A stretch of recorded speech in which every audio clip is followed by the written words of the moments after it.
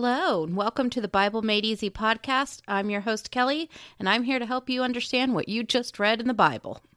Hello, everyone. I am so glad you're on this journey with me. If you are new, welcome. If you have any questions on how the podcast is laid out, you can listen to my introduction episode. And everyone is welcome to go to my website, bemepodcast.com, to drop me a note, ask any question, or just get up to date on the podcast with the resources I have there, including links to all of my pop culture references.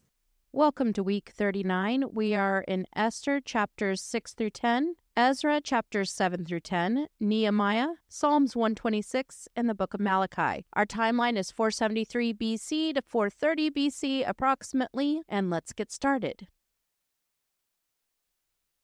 The book of Esther. So when we left off, Haman is ready to kill Mordecai, but has a banquet with the king and queen he must attend first, obviously.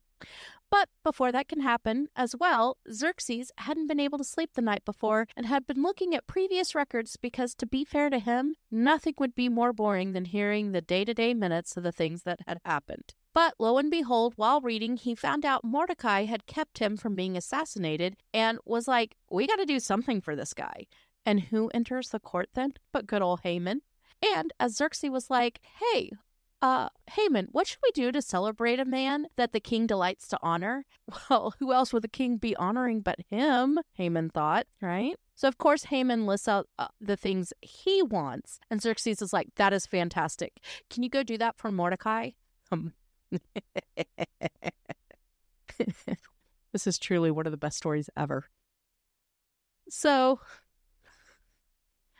sorry. So afterward, Haman is just beside himself that he was so lowered to do such a thing and bemoans it all to his wife and friends. Meanwhile, his wife is like, yeah, at this point, it would do you well to not stand against the man because he will be your downfall. But before she could continue, it was time for the banquet. Then at the banquet, Xerxes is like, hey, Esther, sweet girl, what's going on? Esther bats her eyelashes and says to him how there is someone who is trying to kill her and her people.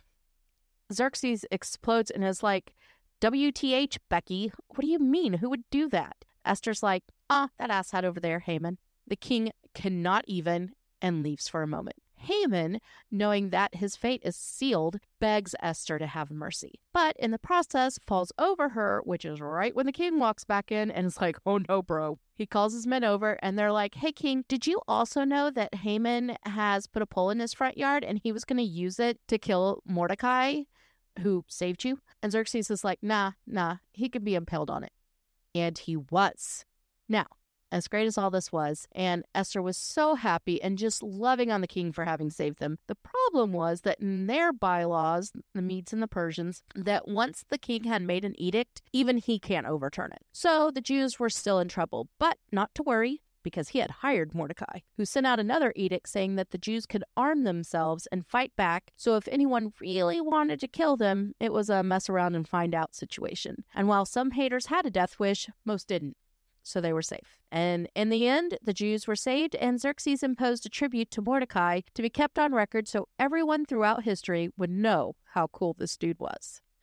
Seriously love the book of Esther. All right, back to Ezra chapters 7 and 8. So now we are at the time of Artaxerxes, which is Xerxes' son, probably with Vashti, but Esther's stepson all the same. And Ezra now comes to Jerusalem. He has a copy of a letter from King Artaxerxes so that the haters can kiss it and let the Jews do what God commanded. And Artaxerxes gave them money, much like his grandfather Darius did. Then we see that this is a second exodus from Babylon, as families came with Ezra this time. They got their priests, temple workers, and everyone else together to pray to God for provisions and safe travels as they made their way back to Jerusalem.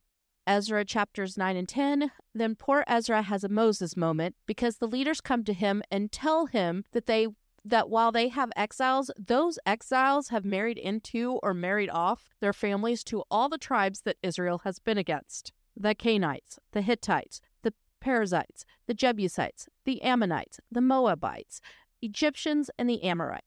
So he tears his robe and cloak and even pulled out hair from his head and beard and sat down appalled. Kelly, side note, this is not overkill, by the way. It does seem a bit dramatic, but here you are trying to lead Israel back to Jerusalem because they had been exiled, taken captive because of their sin and lawbreaking, and not even all the horrible things they suffered kept them from doing what God had commanded them not to do. And what on earth is Ezra supposed to do with them then? Then, at the sacrifice, he is still just so sickened by this that he just falls to his face and cries out for help because of the sin that has been committed against God. And he was so upset because here God was being gracious to them and they still chose to sin against him. And while Ezra is pouring his heart out to God about the sin, the people overhear and realize how unfaithful they had been to their God as well. But they said whatever God decided to do about their sin, they would abide by. Ezra, still very upset by this, went from there where he fasted as he prayed for wisdom. In that time, the Jews already back in Jerusalem sent a letter that said, if you don't come back in 3 days' time, you forfeit your property. So Ezra then has everyone who has sinned against God by marrying foreign women, and the priest would deal with them, go to the head of every family and case by case on what should be done, and he lets the priest take care of it, and a list was put together. And then we start the book of Nehemiah. Now, originally, and for most Jews, the book of Ezra and Nehemiah are not separate. They are one. So the story continues with Nehemiah. So when we meet Nehemiah, who hears about his fellow countrymen and the fact that they are having so much trouble, their gate is broken and it's just a mess, we also learn the reason that he hasn't left is he is the king's cupbearer, Artaxerxes, and that was a job you died at or were killed at. You never left. And so Nehemiah prays to God over what can be done to help Jerusalem. Now, through Artaxerxes' conversations with Nehemiah, we can tell he acts a lot like his dad in a few respects. And Nehemiah is so sad about what he has heard that he can't hide it on his face, which, by the way, was a big no-no. You were to always be cheerful in front of the king, especially when serving him. But Artaxerxes notices and is like, hey, buddy, what's going on? I've never seen you look sad before, which kind of freaks Nehemiah out because this could be his death. But he tells him what is going down. Artaxerxes is like, what is it that you want? And Nehemiah prays to God and goes for it and tells him all he wants. Artaxerxes is like, yeah, when will you be back? And Nehemiah gives him a time, also asks him for help, and it pleases Artaxerxes to do so. Which, good thing Nehemiah had asked for that help as we meet our new haters, Sanballat and Tobiah. Kelly side note, please go listen to the Pastor Paul Shepherd's sermons about dealing with these two. Chef's kiss. So Nehemiah gets to Jerusalem and starts looking at what is going on and where to start the work. He meets up with the leaders and says, hey, we got to get to work. The king has sent me with resources. They were like, yeah, let's do this. But of course, Sanballat and Tobias act like the Karens they are and try to mock and ridicule them for starting to fix the city. Nehemiah's like, yeah, whatever, guys. We got stuff to do and this has nothing to do with you, so move on like the annoying gnats that you are. In Nehemiah 3 and 4, all of the Jews get to work and start rebuilding everything. And because God was with them, those who were the actual contractors got to work on the bigger things, and everyone else started building their part right there where their homes were. Meanwhile, the haters were so upset with the progress, they started making fun of it, of course, saying things like, a fox could walk on that wall and it would fall down, blah, blah, blah. Nehemiah just prayed that God would take care of them and return the insults back to them, but continue to work, and the wall reached half its height. And everyone was working really hard, which, if that is your wall and in front of our house, you're going to do the best. So, yay for wisdom. Then things started turning ugly, and Sanballat and Tobias got their friends and started making real threats to the Jews as they continued to do their work. But it didn't stop them. They added guards around where the weak points were and then made sure there were guards at all times and armed the citizens so they could be safe while they continued to build the walls. Nehemiah 5 and 6, I swear the worst are always from your own people. So it comes to Nehemiah's attention that his fellow Jews were reselling their own people because they were taxing the poor to the point that they had to sell themselves to eat. Nehemiah was like, oh no, and called the officials to task for doing such horrendous things, and was so on point, no one could say anything because it was all true.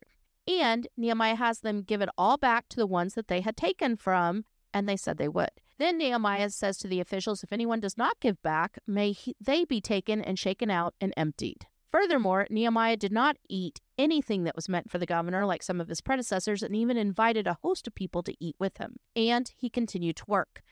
This was a true leader. Of course, as that matter was taken care of, here comes Sanballat and Tobias making problems yet again.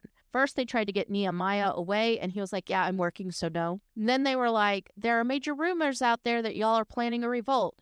Nehemiah's like, that is the dumbest thing I've heard of. No, we aren't. And then when Nehemiah is doing right and going to visit a shut-in, that dude tries to get him to go to the temple, and Nehemiah realizes that he has been hired by Sanballat and Tobias. He gets out of there and continues to finish the work. And then boom, the wall is completed. Nehemiah 7 through 10, once the wall was built and Jerusalem was safe, Nehemiah gives orders on what to do for the city. It was also now large and spacious, and God laid it on Nehemiah's heart to do registration for all the families, and so that is what is done, and everyone settles in their towns and homes. Then Ezra reads the law. As he reads it to everyone, they start to understand just what was being read. They praise God for all he had done, and since it was a time of celebration, Nehemiah had the people feast and enjoy the time. Then, day after day, all the books were read so everyone would understand what Ezra read from the book of the law. As this is done, the people begin to truly understand how much they had sinned against God and begin to weep and cry for forgiveness from God and to make a new agreement with God about how they will follow him or they deserve their punishment. Furthermore, they will not neglect the house of their God. Nehemiah 11 through 13, then they all cast lots to see who will actually live in Jerusalem versus the towns that they are from. After they did that, then they registered who stayed where. Then the wall was dedicated, and boy, what a celebration that was. But to be fair, they built it fast and faced a lot of opposition for it. So I think it was well-deserved. Then we find out for a while Nehemiah wasn't in Jerusalem but was back with his king Artaxerxes and found out that there were friends of Tobias who were not doing the right thing. So Nehemiah asked the king if he can go back and fix some issues. So Nehemiah goes back, and all those promises made before, yeah, they were looking past some of that, but not on Nehemiah's watch. He calls them all out on what is going on, fixes the situation, and puts in punishments for wrongdoing. And all he asks is that God remembers how he tried to do right. And since we still have the book of Nehemiah, we see that God did remember. On to the book of Malachi. So Malachi happens after the temple is built, but is more than likely a contemporary of Nehemiah and Ezra's. We see the people ask if God loves them, and God's like, I've shown you my love for you time and time again. But if you will notice all the things that you do that are not what I commanded you, how can I bless what is wrong? And then he talks specifically to the priests and holds them in a higher accountability because of men who should know and read the word. They too are participating in the same sins that the people are. Then we see what else the people are doing by marrying unbelievers, which goes against God's covenant, and then also having unjust divorces. They were also withholding tithes, robbing God. They speak arrogantly against God. But God tells the faithful remnant that they will be his treasured possessions, and that he will act, and they will see again the distinction between righteous and the wicked, between those who serve God and those who do not. And then God has Malachi remind them that the day of judgment is coming. And that is the end of the Old Testament. It will be 400 years that pass between this word and when the Gospels begin. During this time is when Alexander the Great conquers the world and the empires we learned about in Daniel come to pass.